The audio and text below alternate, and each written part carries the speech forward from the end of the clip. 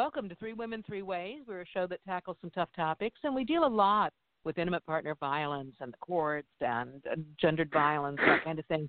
Today we're talking about that, but we're talking about it with a little bit different take on it.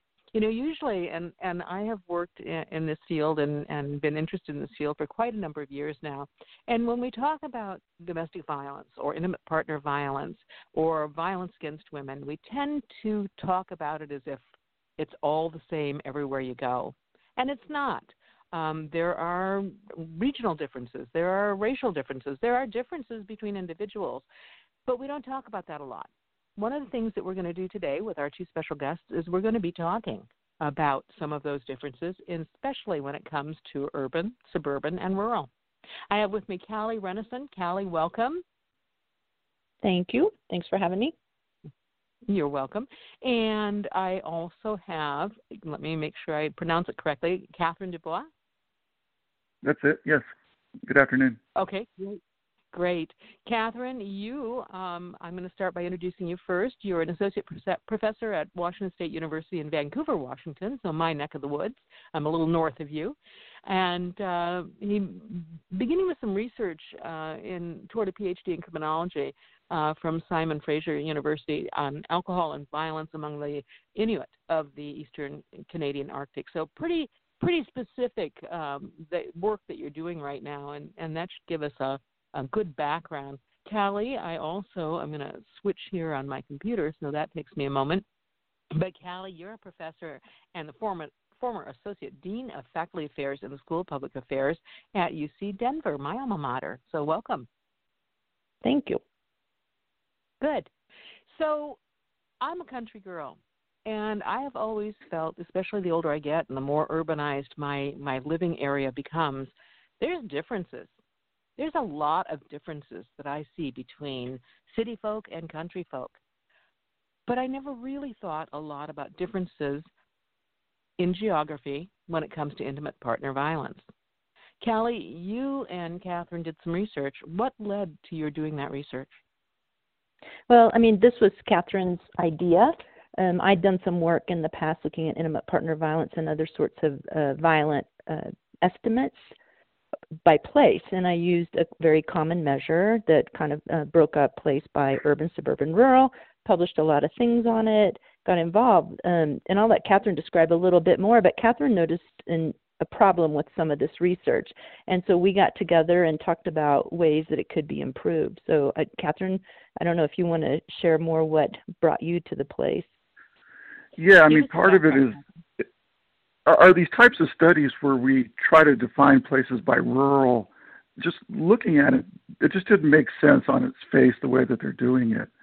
And so I tried to find another way to get at it. Who's the they, Kathryn? 50 years worth of research looking at victimization, not only violence against women, but just victimization in general, using nationally representative samples to where they've pretty much always identified places as being rural as non-metropolitan, essentially. So there's not even a definition. It's just that it's the absence of being metropolitan that they use, and just on its face, it doesn't stand up. Okay. And let me add too, real quick, that I'm one of the they. I've published work using urban, suburban, rural, looking at violence against women, but also overall victimization. And one of the things that I really love about done is that this is like science happening the way it should. It's moving ahead, looking back at the imperfections and trying to do better and get better estimates. So I think it's really exciting, although you can look at some of my past work and now identified that using urban, suburban, rural as a way to identify place, it needed to be done better. And this work does it better. Okay. Part of it is I had the luxury of being able to had a sabbatical, so I had the time to be able to spend with the data and really question what was going on. And so when people continually use these measures over and over and over again, I think it's not lazy per se. I think it's just that people are rushed and they have so much to do that they don't take the time to be able to question things. And so I was able to do that, and based upon that, we were able to put together a pretty interesting paper, I think. Mm-hmm. Okay. So how were you able to do that when other people weren't? Just because you saw it, or did you do something different?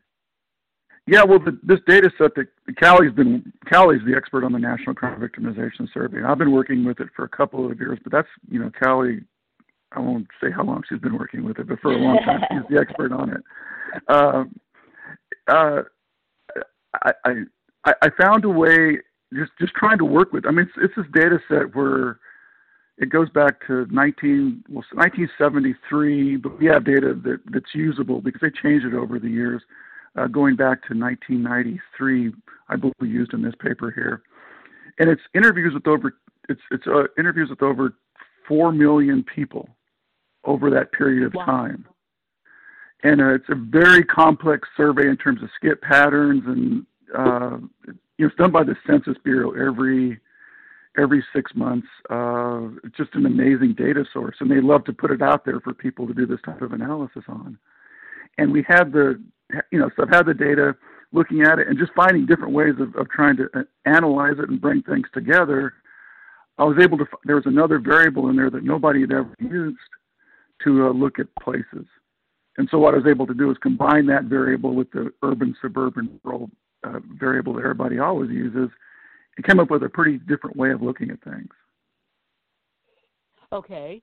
So what is that different way? If we're looking at geographic differences, how else do you divide it?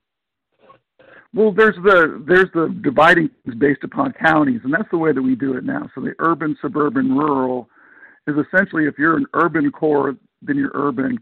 If you're within a county that has an urban core, or you're next to one, you're considered suburban. And then rural is anything that's not urban or non-metropolitan. Those are based on counties as units of analysis. It's been done? You're saying that's the way it's been done, but that's what you wanted to do differently? Yeah, that's the way that it's been done for the past 50 years. Right. Okay. And in the paper, too, we identify some of the issues with that. So we take, even point out some areas. For example, using that way that it's been done over time, East Los Angeles becomes a suburban area, and South Park, Colorado, which is up in the mountains, becomes a suburban area. And it's only because it's near an urban center, like it's in a county next to the urban center. But if you were to fly over it and drive through it, you would not look at this and go, wow, I'm in the suburbs at all. So that, that was a real weakness of it. And we think that weakness in part explains why past research is mixed on looking, do rural areas have higher rates of victimization than other areas? Sometimes it's yes, sometimes it's no. And so there's all these mixed findings, and kind of the central core of this is that it's got to be a measurement issue, and that's what it was, I think. And Callie's one of the dangers, isn't one of the dangers of the way that the crime victims organization did it, that provided data that then influenced funding for this issue for different areas. Is that correct? Well, yes, people definitely use findings from this data set. And, it's not a bad data set. It's the second largest survey collected by the government. It's probably one of the most tested and examined and improved data sets that are out there. So it's not that the data set is bad. The two measures that are in there have just been used in a way they were not intended to be used. And I think over time, people have always used this as the measure. I'm going to use this as a measure. There's a history to it. And what Kathryn is able to do is stop, dig, look into the history of these measures, and find out these were never intended to be used that way. So by using two existing measures, instead of having an urban, suburban, rural breakdown, what we came up with was actually 6 categories of place, which I think has greater face value, face validity, because, now we're talking about, dispersed rural, which is what, when you fly over and you see a lot of farmland and very low density, this is what we think of as rural, right? But you see a small town also, or we talk about enclaves and we talk about exurbs and the urban core. So I think it just does a better job of, as any of us drive through an area, that I think the categories that came out of this make a lot more sense than driving through South Park, Colorado and thinking, wow, I'm in a suburb, because nobody thinks that when they're there. So. Yeah. Yeah. Well, and I see that, Kathryn, that you might be familiar with my area, which is on the I am a quarter mile from the boundary for the urban growth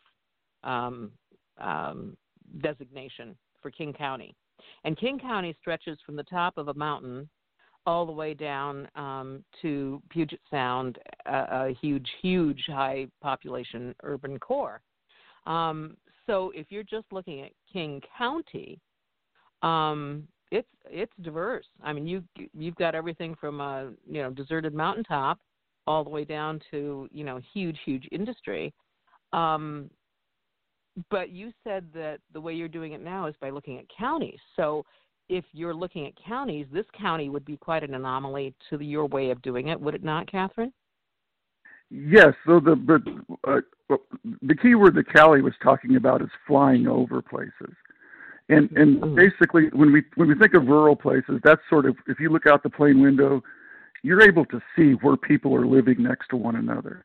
And what we're able to do with our measure is we combine two measures that are in the data set. One of them is based upon the counties, but the other one is based upon the Census Bureau's notion of urban and rural. And the census notion of urban and rural is a place that has a certain population density of a certain number of people living together. And when we combine those two measures, then we're able to break it down into places that are either small towns or dispersed rural areas. Okay, Kathryn, did we just lose you? I think we did. Yeah, Callie, we just lost Kathryn. I'm going to try and dial her again and make sure that we get her up. But meanwhile, why was there a need for this? I think the biggest drive for it is just the mixed findings. I mean, like you say, research like this is used to direct policy. It's used to direct where resources go. And when some research is saying rural has the same estimates of intimate partner violence as urban, then that's going to determine money's going to shelters or to assist victims, right? Or if you have one that says urban is higher than rural, well, that means more money is going to go to urban areas, and that's a problem. And so I think getting more accurate measurement is really important. And one of the I think the best findings in terms of research is always fun and very interesting is that we found that the highest rates of intimate partner violence were found in what we identify as small towns, not the dispersed rural, but the smaller towns. And there's a lot of qualitative research and other research where this makes more sense to us. Hopefully Kathryn can maybe talk about it a little bit when she gets back on, but she also was raised in an urban or a rural area. At first I thought, oh my God, I messed something up. but she was raised in a rural area too. So she found the existing research not to match up with her experiences, which I think is where the curiosity was first piqued. Kathryn, are you back with us now? I am, yes. I had this network failure, so. Oh dear, there's no, down in those areas, there's no avoiding that, so that's fine. I think our audience has heard a phone ring before, so it's fine. We were just, Callie and I, while you were dropped, we were talking about the necessity for getting more accurate data based on place and designations of place. And, of course, we come back to that funding thing. One of the things that I had read is that with the National Crime Victims Study, that they configured, or maybe it's, I don't know exactly where. I heard this somewhere. So if this is, not accurate in any way, feel free to just pounce on me. But my understanding from someone that I spoke with is that when federal organizations or funding organizations use that crime victims data the way it is right now, they base the funding on quantities rather than percentages. So in other words, if you have a population center that has, 100,000 people, and or say 100 people, and 8 of them experience domestic violence, then the funding is for 8 for that geographic area. But if you have a rural area where you have 50 people, then and of those 50 people, 7 experience intimate partner violence, then you're funded at 7. You're not funded based on the need, the level of need, because it's such a higher proportion of victimization. Now, is there any wave of truth to that? Is there anything attached to the way things actually happen to what I just said? probably one of the problems with the way this data is usually analyzed is we analyze it based upon the incidence of victimization. And so you would have an incidence rate of, say, 20 per 100,000 people. And that could be 20 incidents of intimate partner violence, but that could be 10 victims or 5 victims or 20 victims or 1 victim. A much better way of doing it would be to look at the prevalence, so how many women are being victimized. And generally, that's not done either. Well, if it is done, I think, anecdotally, people tend to think that it's the same women over and over and over, but I don't know if that's true. But I've heard people make comments to this. Yeah, based on the National Crime Victimization Survey and lots of research, it's something that we call it's repeat victimization. It's just like offenders. Offenders out there, everybody doesn't commit one violent offense in their life and then desist and go on and lead a regular life. It's usually one person who commits a lot of offenses. And what research has shown, unfortunately, is that victimization is the same way, and that people are victims of repeat victimization. So you can have one person who has been victimized many, many, many times. If you count the number of victimizations, it looks like, let's just call it 100 victimizations. That does not mean 100 people. That means one person 100 times. So, repeat victimization is definitely a very real thing. And I'll go out a little bit on a tangent here as well, is that another one of the problems and challenges of measuring intimate partner violence is that, like a lot of crimes, like a lot of violence, it's not easy to count it, right? If somebody comes in and robs you, that's easy. That's a very discrete event. There was a robbery, it started and it ended. When you're looking at things like intimate partner violence or bullying, these are ongoing events. And one of the challenges criminologists have is, how do you measure that? If somebody meets somebody and is victimized every single day for 2 years, how many victimizations is that? Is it one really big one? Or is that, 700 or whatever days? Does that mean 700 victimizations? So there's a lot of challenges in measuring it in general. Mm-hmm. Yeah. Well, and let's back up. Why is there another reason besides funding that it's important to measure? Why do we need to measure? Yeah. Oh my gosh. Yeah, we absolutely have to account. It's a part of the whole package, right? People who fund want to see quantitative numbers. They want to see that there is an issue that we should be putting taxpayer dollars to, right? I personally don't think, big issues with big numbers are important, but, you look at something like rape, and over time, rape has gone down, but that doesn't mean we should pull away attention. So, yeah, it gets funders' attention. It gets the way tax dollars are dispersed, it gets that attention. But it also is used for educational purposes, right? If we didn't have any estimates of any of this stuff, then it would be people just flying by the seat of their pants going, I don't know, I think that this is a really bad issue. Oh, I think that, XYZ is happening a lot. Here we can look at data, although imperfect, all research is imperfect, and get an idea that something is happening. So, and people can be educated and protect themselves against it. So I think there's a lot of good reasons to count these things. Absolutely.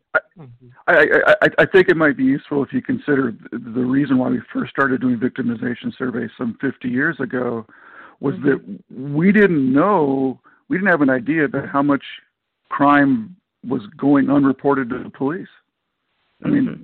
We do now, and that's one of the reasons why they first started doing these victimization surveys, to get nationwide estimates of assault, nationwide estimates of robbery, nationwide estimates of rape, nationwide estimates of the various property crimes, and to be able to put those up against police statistics to get a sense of what they refer to as a dark figure. They did that with the Johnson administration's Commission on Crime, and it was part of that whole movement that gave us the victimization survey, to where we have that understanding now that, there's a lot of crimes that the police never find out about. We would never have known that without victimization surveys. Yeah. Yes, exactly. And that's a whole other, educational issue and services issue that would impact. I can see that. Okay, let's get to your study, because your study is quite interesting. So you guys decided to look at things differently. And you've told us that one of the things that you did was to come up with more accurate or more realistic designations for place. What else did you find?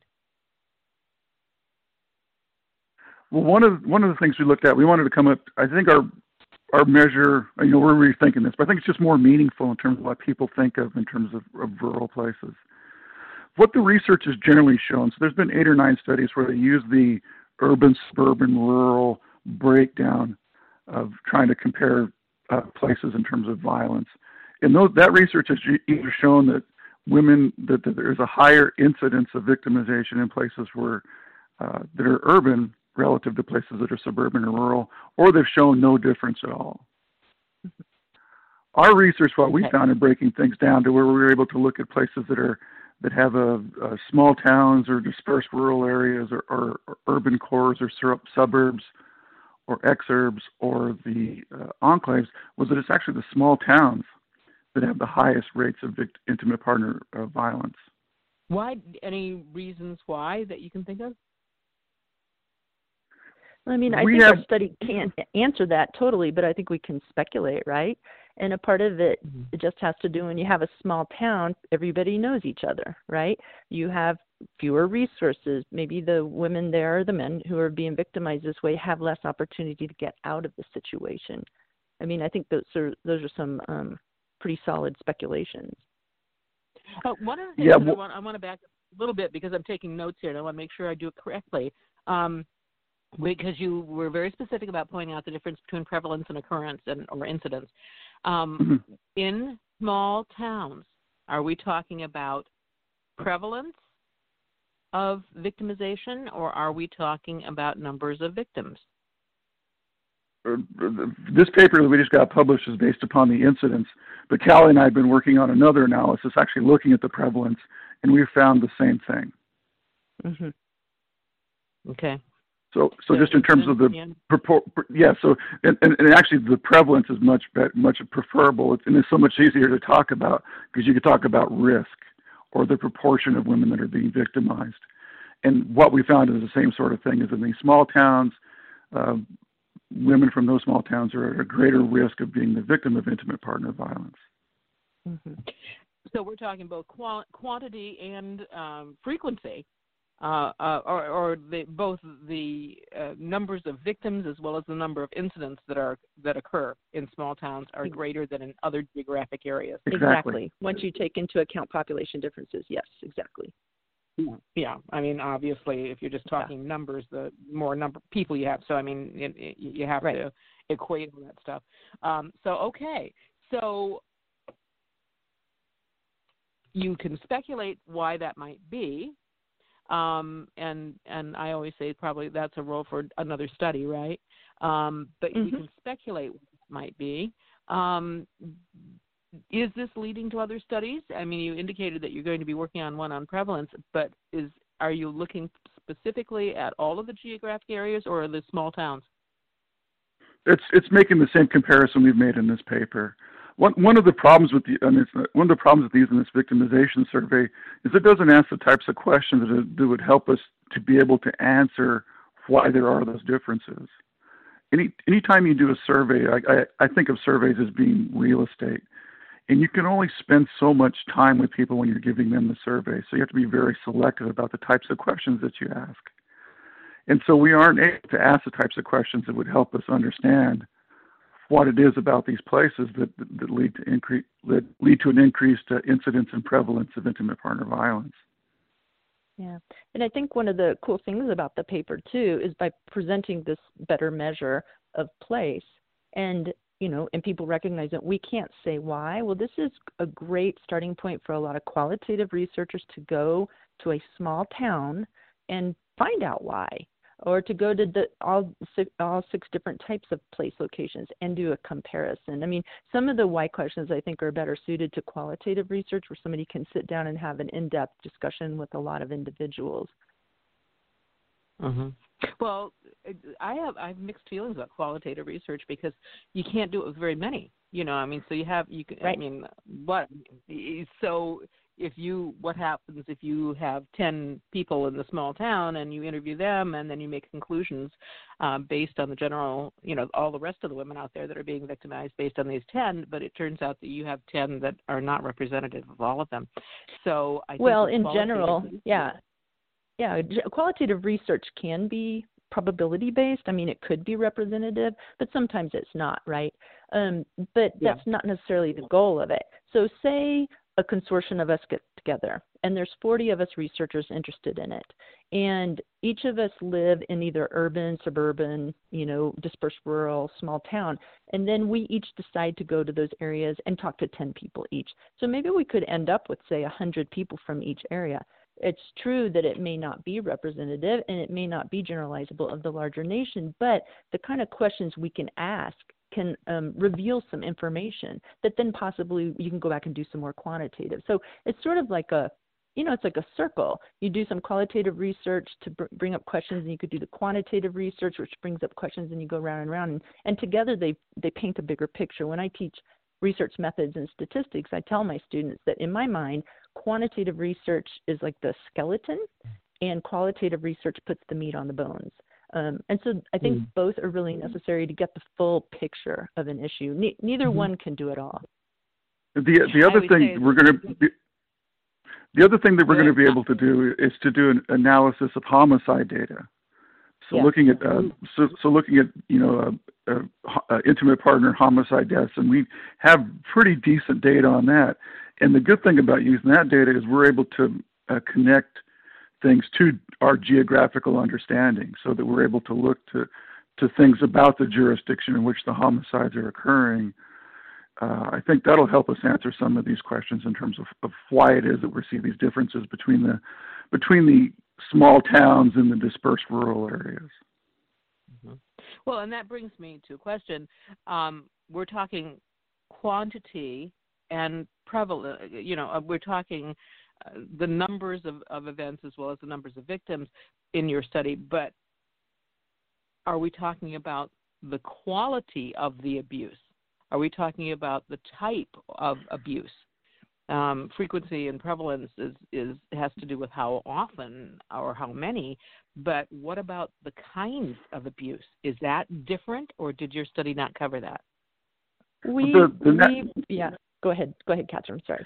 One of the downsides of using this National Crime Victimization Survey is it only asks about physical assault or sexual violence also. So it doesn't ask about psychological abuse, coercive control. It doesn't have the types of questions where you ask about threats to people's pets.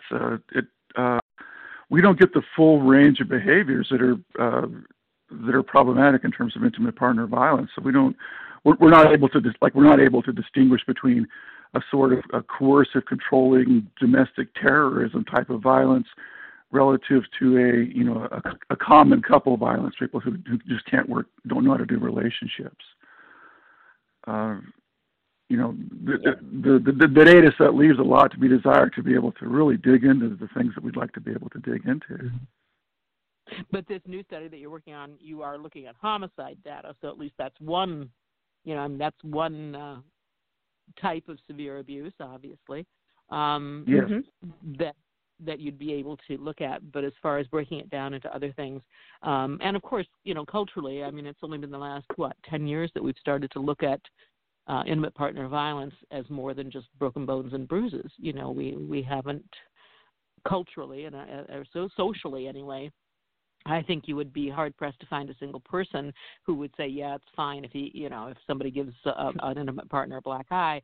But if you start talking about the bullying or the crazy-making or all the, financial abuse, et cetera, you would be hard-pressed, I think, to get universal agreement that is, in fact, abuse. So, it doesn't surprise me that the previous studies reflect those attitudes as to what abuse is. That makes sense. Right.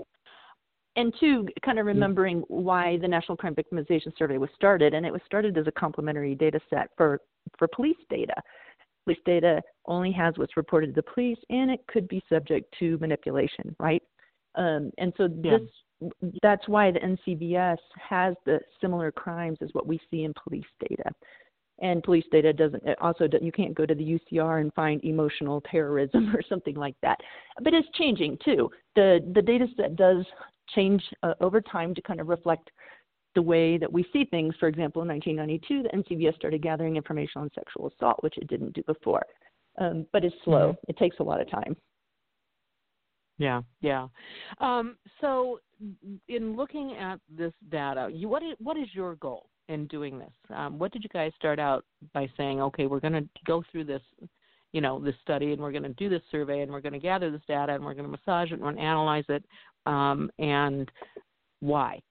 What was your stated goal for doing this research? I mean, part of it is to get a sense, an understanding of violence in places that are non-metropolitan. Part of the research we did when I've done some survey research up in Alaska, trying to get a sense of how things work up there. And I think when you look at rural areas, it really makes things, it cuts things to the core. It gets you down to very basics about violence and having understanding of things like service availability and understanding things like when I teach, I talk about the 3 I's. I talk about the impunity that's afforded abusers by isolation, that nobody's going to hear the violence. I talk about immobility in terms of if you're in an isolated rural area, it's hard for you to get help, and I talk about the inaccessibility of services. And so I think when we look at rural areas, we tend to think of those sorts of things. And I think this type of research is letting us test to see whether those are actually the things that are leading to the violence or whether there's something else. Right. And I think for me, I mean, these are all absolutely solid, but also for me, just overall looking at violence against women in the research that I do, a lot of it is to keep banging the drums, to keep putting out numbers, to keep reminding people that this happens, because our criminal justice system, I think, tends not to look as seriously at the violence that's experienced predominantly by women, that sexual violence and partner violence. So I think that keeping the research out there and keeping this in the forefront is really important. I think another part of it that I really like, this part of it, is it is a great reminder to researchers to take the time to stop and think about some of the measures that we've just used traditionally, and to reflect, is this measure good? Is it doing what I think it's doing?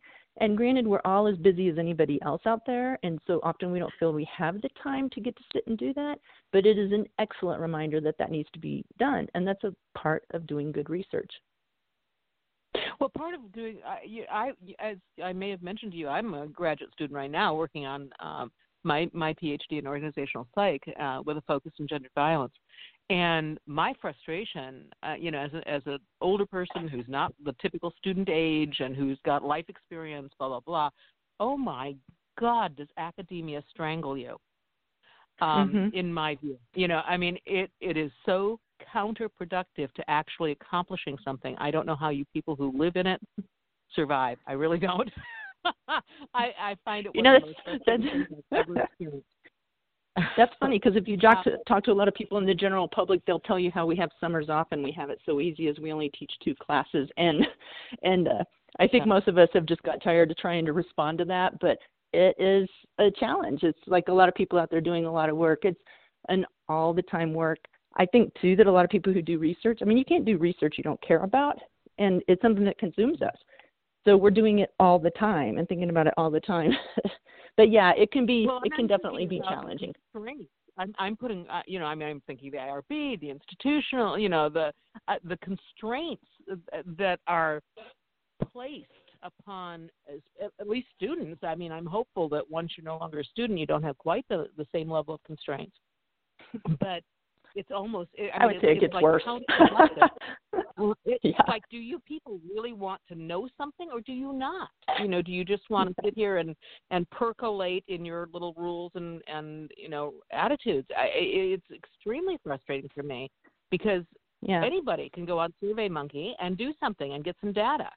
Hopefully, it's the educated people who will go there and ask the pertinent questions and be able to analyze them. But with all of these constraints, I see media surveys as becoming, at least in popular culture, having exactly the same weight as an academic study, which is shameful. And as I said, from my students, anyway, it's like, is academia shooting itself in the foot? Are they becoming irrelevant because of these constraints that they put, as they try desperately to make sure that they are legitimate and following the rules and, blah, blah, blah, blah, blah. Cool. Yeah. It's almost It's like, wait a minute, you've gotten to a point where you're not being productive anymore. That's how it seems to me, anyway. It's definitely challenging. Well, no, I mean, it's definitely really challenging, and you probably can't throw a rock without hitting an academic researcher who has had frustrations with some of these structures that you talk about. But we are still getting things done, and I think it's just because we care. The point that you raise about kind of just anybody going on a SurveyMonkey and gathering data is a frustrating one. And so it's why when I teach, and I wish that we could do more to get this in the public, that I spend a lot of time talking to students about being critical consumers of information. And there are basic questions that you can ask. There's data out there, but some data are much better than other data. And a lot of people don't understand those differences. There's a book that's really excellent called Damned Lies and Statistics by Joel Best. It's just it's not very expensive. It's written for the general public. And this is an excellent book, and it's fun to read that can help somebody become a better critical consumer of this information and to start to parse out some of the garbage that's out there and to identify some of the better research to get real answers from. Yeah. Go ahead, Kathryn. In terms of the constraints on researchers, it's I understand that, and I think that's why some of the research that Callie and I do look at these secondary data sets that we don't have those types of constraints, because all of the work that's done to make sure that the information is confidential and that it's, that the rights of survey participants are protected, that's already been done for us. But I mean, those types of constraints, we all have our ethical blind spots. None of us would ever do harm to anybody, right? And so sometimes those sorts of things are put in front of us. They are frustrating. They are difficult to deal with. They are, they're a labyrinth sometimes in terms of dealing with it, but they're there for good reason sometimes too. Especially when you're doing, especially when you're looking at things like violence against women. I mean, just the participation in that research can be dangerous for women. So some of the protocols we've developed over the years to be able to do these things are really mindful of that, because the last thing you want to do with your survey is get somebody hurt. Yeah. Well, I mean, I've got a little fun story too about a particular student who he wanted to do a project for his graduate course where he wanted to go interview veterans suffering from PTSD who tried to kill themselves. So he wanted to go ask them about it. And I'm sure he's still mad at me today.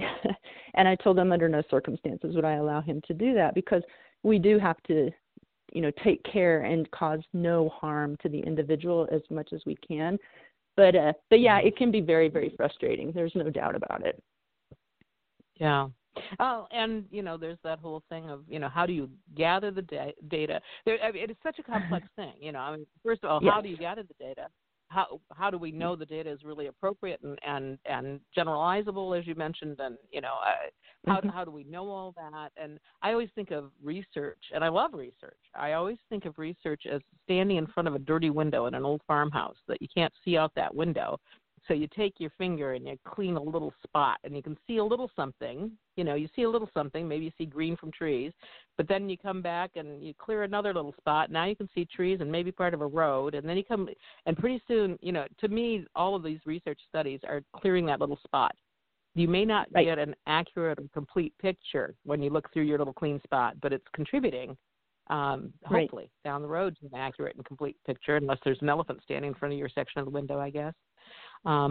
Which also can happen. Well, but it is perfect, and anybody who presents their research as being perfect, that right there to me is a red flag saying avoid that research. Nobody's research is perfect. Nobody's data is perfect. Nobody's approach is perfect. We state really clearly, even in this paper, that while we think that our new measure of place is better than what's been used in the past, it is not perfect. But again, that's just clearing off a little more window and getting a better picture of the truth, which is what we're all trying to do this for. Yeah. When we're talking, Kathryn, you mentioned a couple things that I took a note of. You mentioned, in the first place, you mentioned 3 I's, that you talk about the 3 I's, but you actually mentioned 4 I's. You said what did I mean? What? You said impunity, isolation, immobility, and inaccessibility. Well, I think of isolation as leading to those other 3. Ah, okay. All right. So that isolation, I just wrote that down because it happened to be a word that started with I when you were talking about I words. That's right. Now you see how my mind works. There you go. Yeah. And we are also mentioning in this that, again, this is research, and you haven't made a lot of conclusions because of this, but did your research lead you to either question or see correlations with attitudes and services based on geographic area? I think this leads us to question my three I's. I think that's the point I'm trying to get at, that there's something else going on in these small towns, because there's not necessarily the impunity or the immobility, but there's probably are some lack of services. Mm-hmm. So when you think about the difference of somebody living, up along the Cascades in King County, even though you're a little bit isolated there, you're still going to have access to the services in the city. At least it's going to be a lot easier for you to get there than it would be for somebody on the other side of the mountain who's living in a very isolated, dispersed rural area, or in a small town. I mean, when you look at the sort of fiscal crisis we've been dealing with over the past 20 years, the social service agencies in those places are running on bare bones.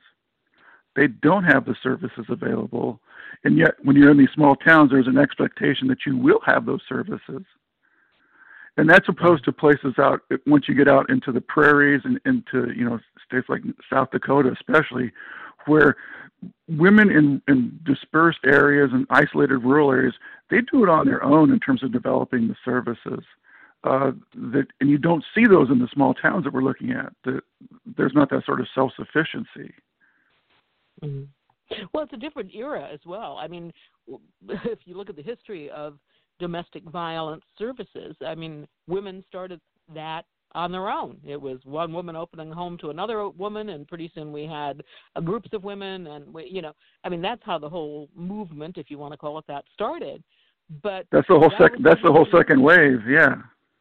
Yeah, that was 30, 40 years ago, and I'm older than dirt, and I don't see that kind of an attitude in our society anymore.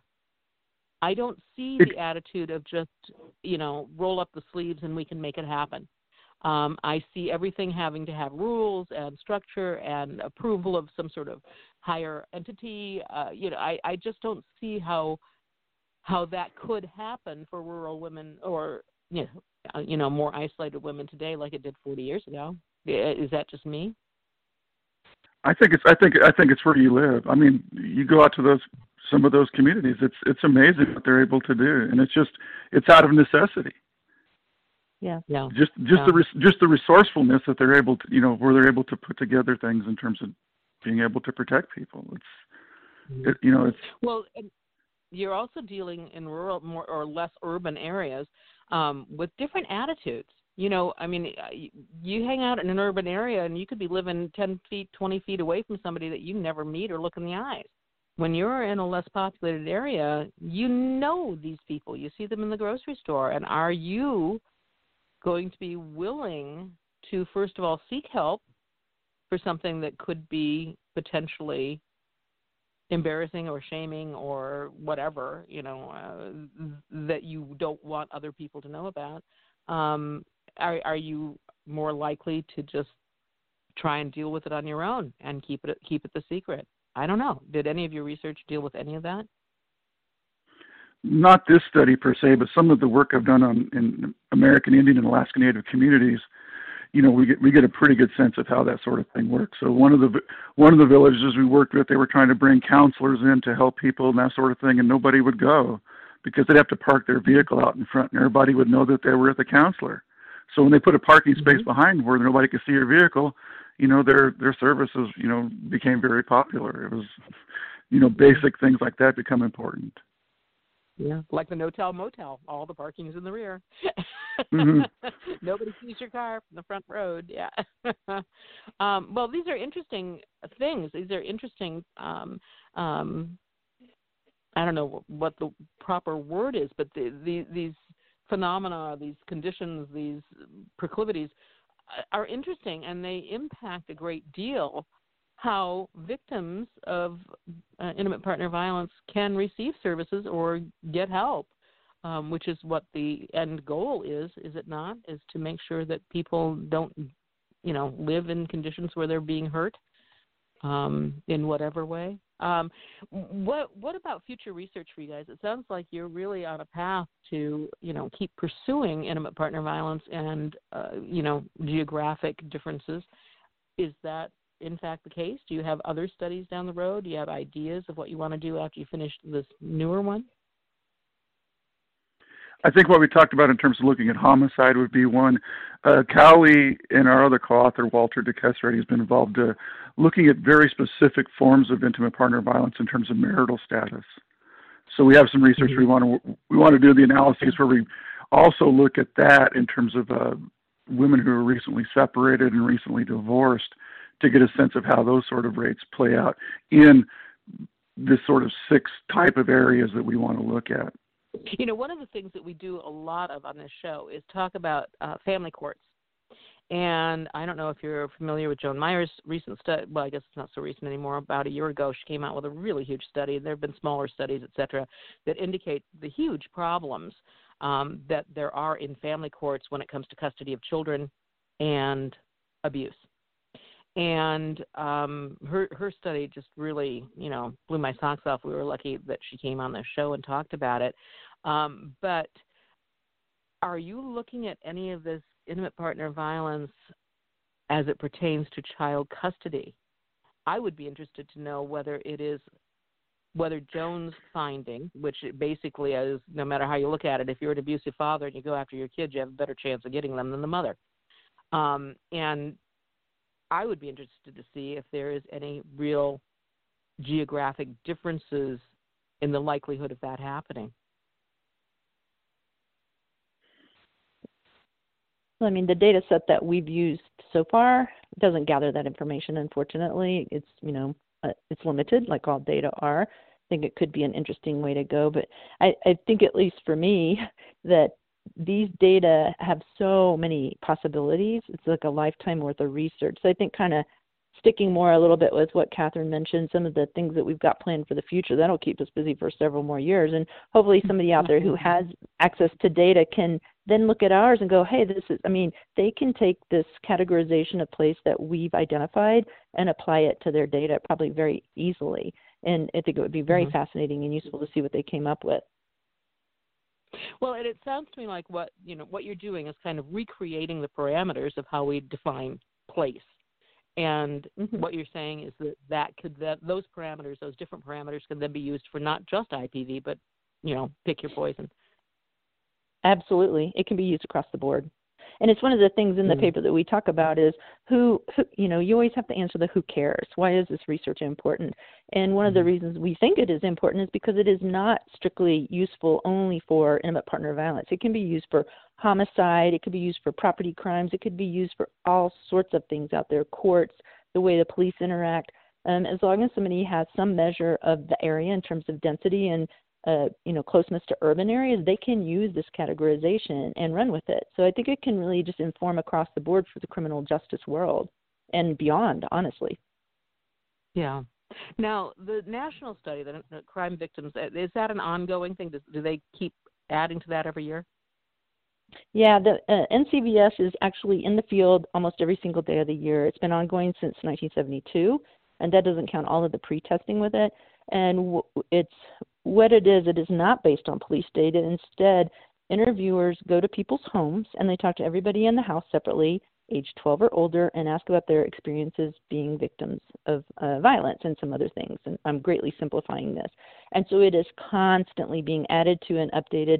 The data sets come available for the public to use or researchers to use annually. And so that's what we use from 1993 to at the time, the most current data that was available.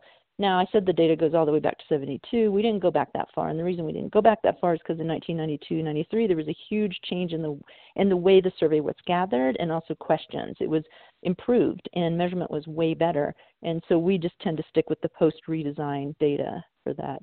But yeah, it's a pretty awesome data set, and in fact, the methodology used for collecting the National Crime Victimization Survey has informed data collection around the world. It was the first done of this type.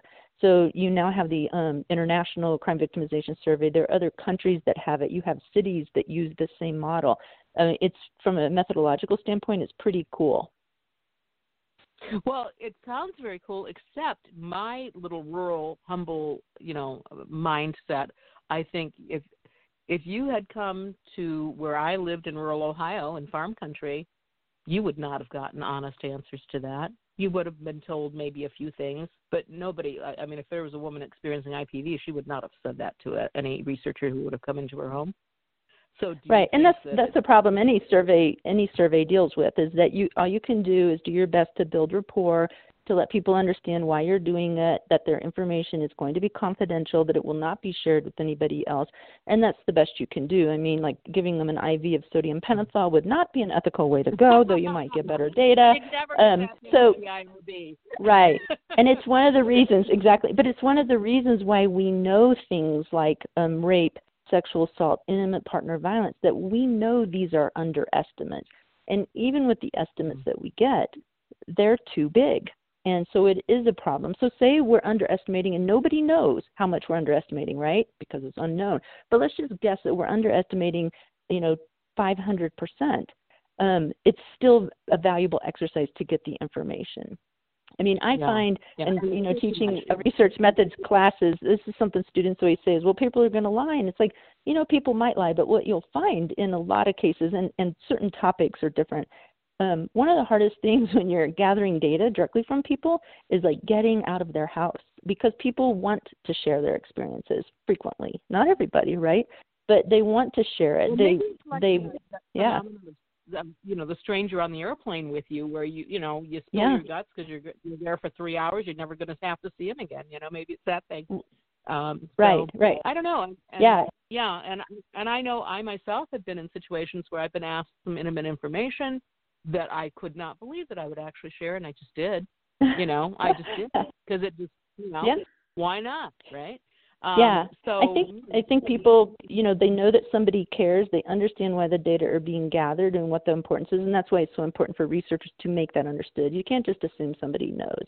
And it's one of the frustrations with a lot of people out there doing, and I'm air quoting, surveys to gather air quote data, that they're turning people off to completing surveys now. And it's one of the problems that the NCVS has had over time, but every other survey has, and that is that more and more we've got a lower response rate. Now, our response rate is still giant. It's been, depending on what you're looking at, a household response or person response, in the high 80s, low 90 percentiles. And I challenge you to find any other data source that has that high of a response. But it is a problem. So, it's one of the things that I hope that people can discern, that if it's a crap survey coming to their door or, on their internet, know that. But when it's somebody coming from a large, multi-decade important survey, that they will think this is worth my time. Yeah. But I'm a nerdy researcher too. The pain they all went through trying to get it done. Yeah. When I teach in my class about the National Crime Victimization Survey, we always talk about who does it and the whole process. I mean, the survey itself is administered by the Census Bureau. So I joke that they need something to do in the 9 years when they're not giving us the census, right? So they're doing all of these other surveys, but they're the experts. They're the ones who are able to build rapport with people, so that we do get those 80 and 90% response rates, which are, compared to most everything else, they're astronomical. And then also talking about what you think about what would happen in small town in rural Ohio. If you go into a survey and you have this survey and it's a survey about violence against women, I think you would get the reaction that you were talking about, Heather. But when you do it based upon it's just a crime survey, you're not going to get that type of response, where we're asking questions not only about being physically assaulted and sexually assaulted, necessarily, we're also asking about being burglarized and vandalized and all those sorts of things. I think we're getting at it in kind of a sideways fashion. So we're able to get past some of those reluctances. Oh, you sneaky researchers, you!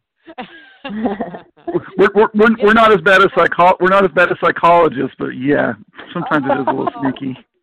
Now you're stepping on the toes.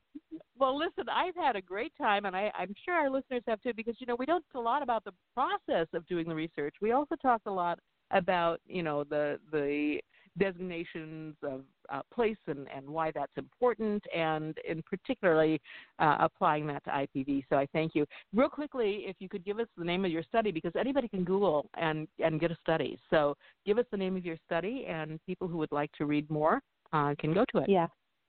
Now, I'll share go ahead and show the title, but I think the other thing is that anybody can also email us, and we can shoot out a copy of it too. Yeah, Okay. so the title is Intimate Partner Violence in Small Towns, Dispersed Rural Areas, and Other Locations. Okay. Callie, Kathryn, thank you so much for coming on the show and talking about this. I find this fascinating talk. I appreciate it a great deal, and I hope you'll come back as you progress in these studies, because we want to know more about this, so we want you to share. And thank you for listening to 3 Women, 3 Ways. Join us again next week.